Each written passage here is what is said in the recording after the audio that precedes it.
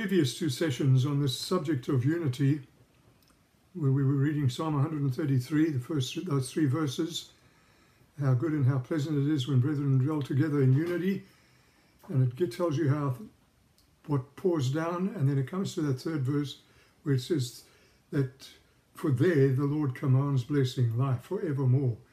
And in those first two sessions we looked at a few things like what unity was and what it isn't. We looked at when and where God can command blessing, and we looked at some of the benefits that come from unity when we're dwelling together in unity. And in this session, I want to look at the how, and we can maintain unity, come into it, and then maintain it as we move from the unity of the Spirit into the unity of the faith, as Ephesians chapter 4 verse 3 says. And while unity may not be the main theme of the book of Ephesians, it certainly is close to being that. When you see that, everything that you begin to read in the book of Ephesians, you begin to see how important unity is. And in this book, we know that Paul emphasizes our riches in Christ, and he enumerates so many of them for us. But alongside that, you see that in the first chapter, etc. But alongside that, you'll see how important unity is, and some of the steps that we can take, helpful ingredients that can help us to not only move into unity, but move, once we're in it, to move in unity together. Chapter 2, he talks about Christ dying to reconcile us, and he actually even goes as far as to say that in Christ's death and resurrection, even Jews and Gentiles, the middle wall of partition or separation has been broken down. He's made it so that they can be together and become one new man. Chapter 3, he speaks again about the church being able to understand the administration of this whole amazing plan of redemption and how it works out, and that we should understand it, and it needs to be made clear to us. And then he comes to chapter 4, and that's where I want to pick up again in this session, and possibly another session after that. He says this in chapter 4. I'd like us to read actually chapter 4, 5 and 6, but we're going to just read a few verses here in chapter 4. And he says this: as a prisoner for the Lord, then, I urge you to live a life worthy of the calling you have received. Be completely humble and gentle. Be patient, bearing with one another in love. He says this: make every effort to keep the unity of the Spirit through the bond of peace. There is one body. This is the grounds for unity. There is one body and one Spirit, Holy Spirit. Just as you were called to one hope when you were called, one Lord, one faith, one baptism, one God and Father of all, who is over all and through all and in all.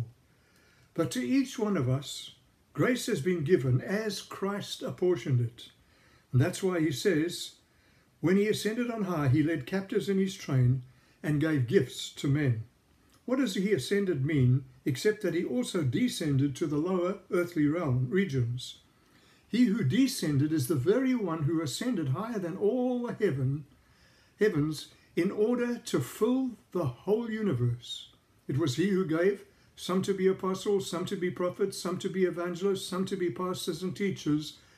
And the reason is to prepare God's people for works of service. Why?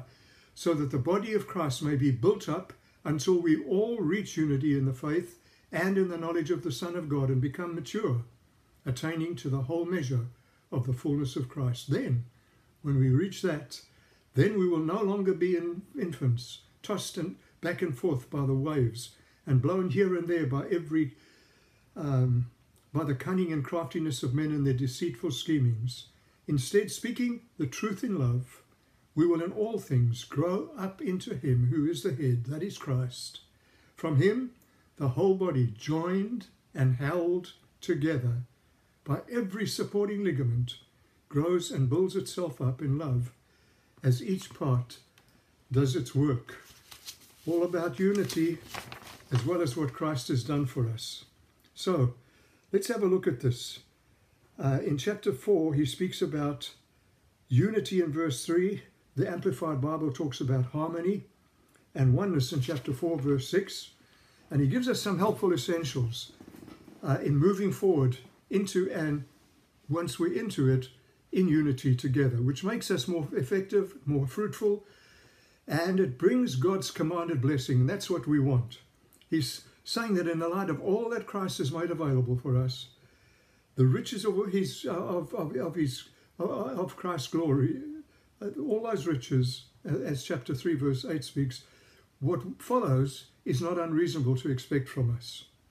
He tells us again, let me just remind you, that dwelling together in Psalm 133 verse 1, that Paul tells us what dwelling together really means. It means to be connected to him, abiding in him, as he said in John 15.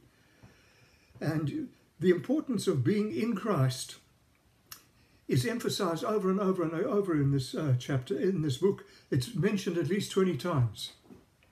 Of being in Christ, and then with Christ is also mentioned 3 times in the book of Ephesians. And what he's really saying here is, look, I'm going to lay out some things here, but by human effort, we're not going to make it. We're going to need to be in Christ. We need the power of the Holy Spirit, the life of God, to help us through this. And the Holy Spirit is mentioned time and time and time again in this letter. So essential. So let's have a look at some of these ingredients or some of these helpful steps, things we can embrace to help us to move forward together. The first one is, and I'm just going to give you the way I see things, don't live below what he has for you in your calling. We want to see unity, we want to see the effectiveness and the fruitfulness that God's commanded blessing can bring. Then each and every one of us, pastors, leaders, whatever we are, followers, male, female, adults, children, whatever we may be, don't live below what God has called you to do. Live a life worthy of your calling, is what he says in chapter 4, verse 1. Live a life worthy of your calling. All the blessings he's made available to us, many enumerated in chapter 1 and in chapter 2, and throughout the remainder of this letter, kind of make it easier for us to understand God can help us to be united. So take time to read these things again for yourself. The reading of the Word of God is more important than even listening to preaching, as important as preaching really is. Our calling is a high and a holy calling. I keep emphasizing this in messages I preach. It's such a high and holy calling, whatever the calling is. But for me, as a pastor, leader, training people up, whatever the call is, it's such a high and holy calling. And when God calls, God equips. He gives, in a sense, he downloads into us all that we need to fulfill what he's called us to do and to be.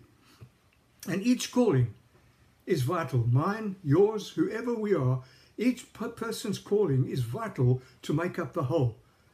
And so he needs, if I can say God has, we know that God is self-sufficient, but he needs, quotation, end of quotation, he needs you to do it well. Live a life worthy of your calling.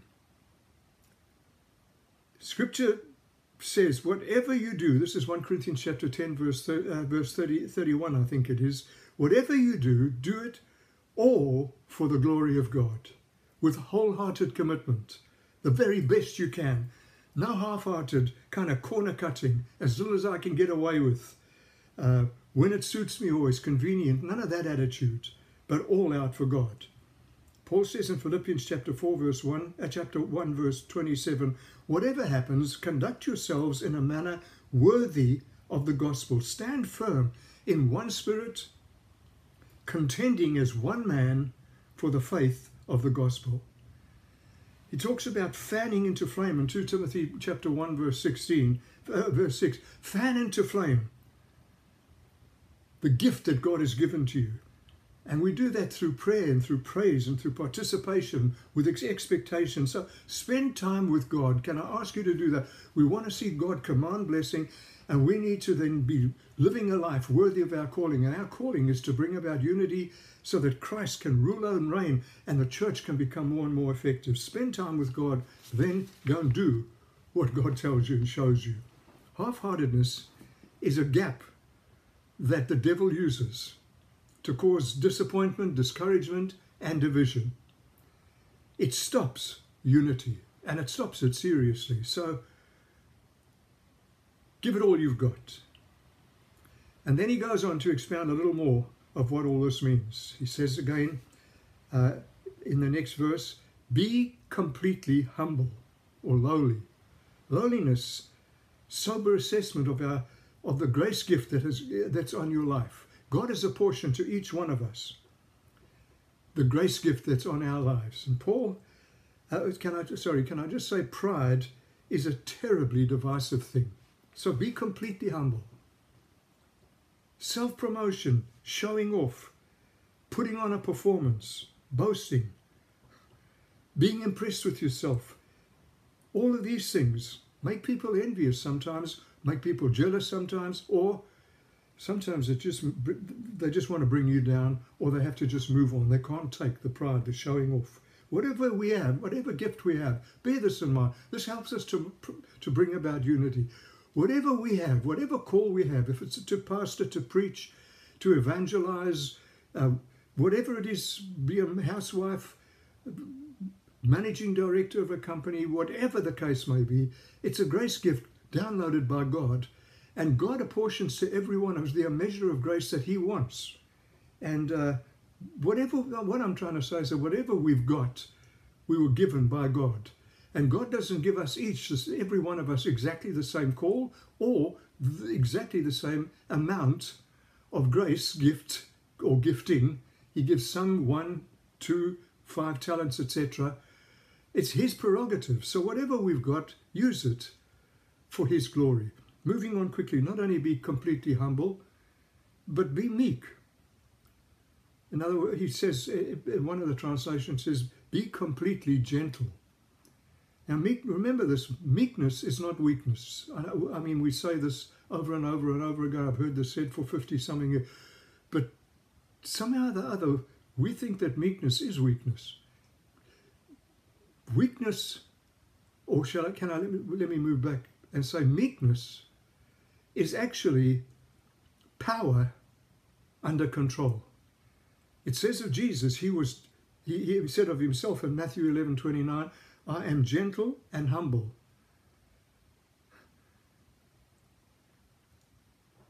And yet he was powerful. He was strong. He was fearless. He challenged power systems. He drove out demons, even from people who could rip chains apart, that other people feared. Meekness is not weakness.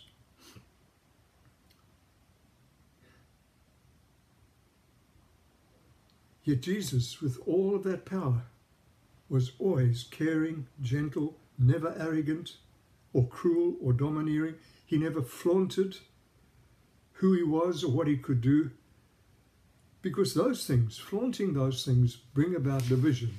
But if we'll just be gentle, meek. Moving on. He says in verse 2 of chapter 4, be patient, bearing with one another. So here's the next little ingredient. If we're going to flow together, come into unity, and then flow together in unity, we need to be patient and we need to be forbearing. Someone has said that patience or long-suffering is the ability to endure discomfort without fighting back. When people attack us, when they say things about us, when things are uncomfortable for us because of what's happening around us, we don't fight back. We need God's grace to love with endurance no matter what. Understanding that people are different, that none of us is perfect, and we all have quirks, warts, off-putting aspects to our personalities. So make room for others, and others can make room for you. And this keeps us united instead of causing division through impatience and being intolerant. Moving on to the next point quickly, point number 4, I think it is, be realistic about your expectations of others and of yourself. He says this in chapter 4, verse 7, but to each one of us grace has been given as Christ apportioned it. Now, I've just touched that earlier on, But grace gifts given to us come from Christ, and he chooses what to give us, and he chooses the amount of what he gives, the anointing, the impartation, the impacting effect. We didn't deserve them, but by the grace of God, he just gives us these things, and we all have different gifts and all different proportions of that gifting. Some of Jesus' disciples, or his apostles, some of them had more than others. Some of them, you just hear their names in the early parts of the Gospels, and then you never hear of them again. And some were so powerfully used for signs, wonders, miracles. It's just, we're all different. Don't expect from others what they aren't gifted for or gifted with. And that applies also to yourself. Don't expect from yourself what God hasn't gifted you. So don't be too hard on others, and don't be too hard on yourself. That's when division comes. It causes frustration, either in yourself or in others, towards you and towards others. Moving on quickly, equip yourself. This is the fifth or sixth one, I think it is. Equip yourself. Be willing to allow God, through the Spirit, his Holy Spirit and gift ministries, to equip and enlarge you, as he says in chapter 4, verse 11 through to 16. You could read that for the moment. It was he who gave some to be apostles, prophets, evangelists, pastors, teachers, for the equipping of the saints to do the work of the ministry, etc. So equip yourself. Cultivate his deposits in you for the good of others, for the good of all. Not only for your own life, and not only for your own ministry. You see, selfishness and unrealistic expectations cause division. They cause bitterness, discouragement, defeat, and they play right into the hands of the devil to cause more division. So equip yourself and be willing to allow God to use you graciously to equip others. Number 7, do what you are called to do, not what he has called others to do. He says this in chapter 4, verse 12. He says he's to equip us for works of service. When our works are for service, serving others, not our own self-seeking, but for others, it makes room for others to do what they are able to do, that God's grace gift them to do, and it doesn't get in their way all the time. They're going to do it their way, not necessarily the way you think they should be doing it. And it so often frustrates people when you always take time, or you take over, and you show them up.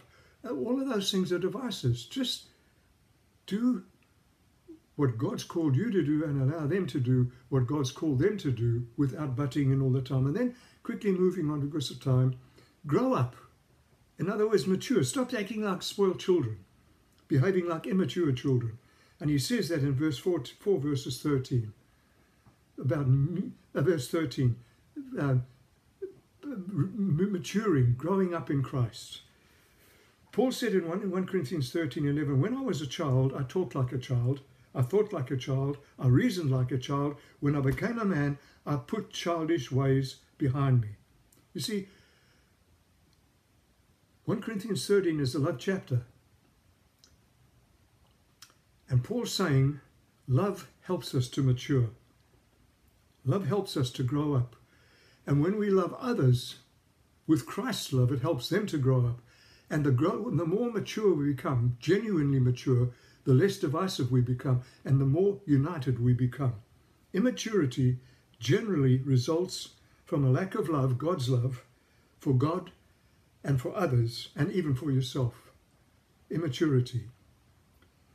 Have a look at God's love list in 1 Corinthians chapter 13, verses 4 to 8. It's gentle, it's kind, it's patient, etc. It's not self-seeking, makes room for others, etc. Children are normally very, very me-centered or self-centered.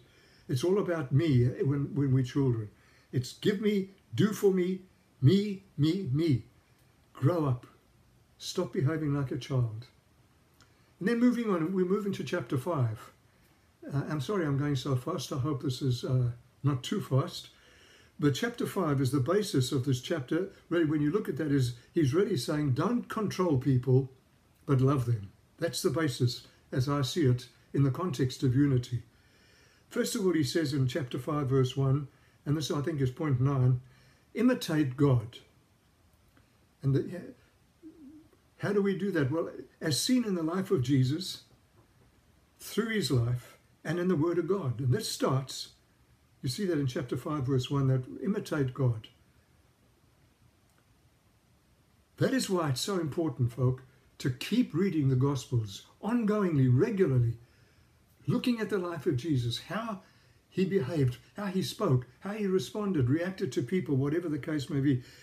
And this actually, in some senses, starts in the last 2 verses of chapter 4, when he talks about forgiveness and kindness and compassion.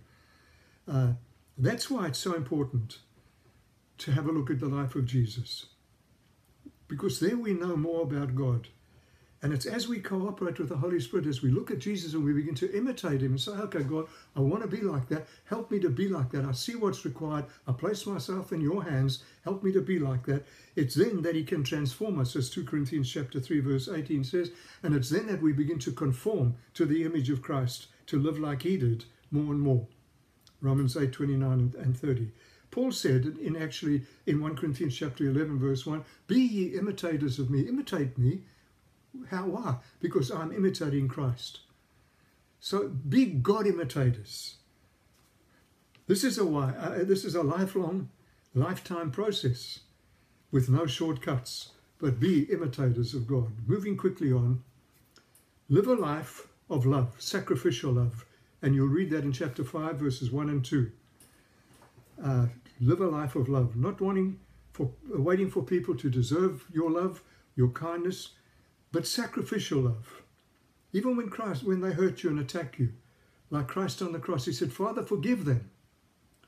And you say, well, that's Jesus. Well, didn't Stephen also say something similar in Acts chapter 7, when he said, Lord, do not hold this sin against them?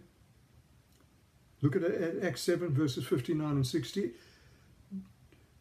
You see, when Jesus said, Father, forgive them, they didn't deserve it. He didn't say, when they repent, forgive them. While on the cross, he said, Father, forgive them. He went on to say this. Now, this is important. For they do not know what they're doing. Now, I have no doubt that they did know what they were doing at the time. They knew that they were spitting on him, beating him, screaming at him. They knew they were condemning him. They knew that here, but they didn't understand the ramifications and the reasons behind it all. And so many people, when they do things to us, they don't really understand what they're doing, the long-term ramifications. And when we do things to them, very often we don't understand that either. So let's just live a life of love, sacrificial love, forgiving, and not trying to get even or get revenge. I'm just looking, I'm thinking I'm going to have to bring that to a close and pick up on a short fourth session. So I'm going to just pray for you again. I'm asking you, please, in Jesus' name, go and read those chapters. Read through the book of Ephesians again, but read 4, 5, and 6, those chapters, and you'll see what we're talking about here, and the context being, yes, while it's all those blessings God's made available to us, that it's also that he may be effective through us because we are in unity. Father, thank you. We have your word, we have Jesus, who lived it out at every level, that the word speaks of him. And give us a deeper love for Jesus, for the word of God, and appreciation for and dependence upon your Holy Spirit, and bring your church worldwide into that place of unity, that we may stop the divisiveness and no longer be a tool in the hand of the devil, but that we may be something and someone, and then in our togetherness, the church that pleases you, the church that Jesus is building. Bless your people all over the world, in all of this divisive, horrendous, contentious society, all that's going on, trying to kill and maim and bring down people and criticize and judge and score points. Help us to be exactly opposite, to be like Jesus. And we ask it all in Jesus' name. Amen. God bless you.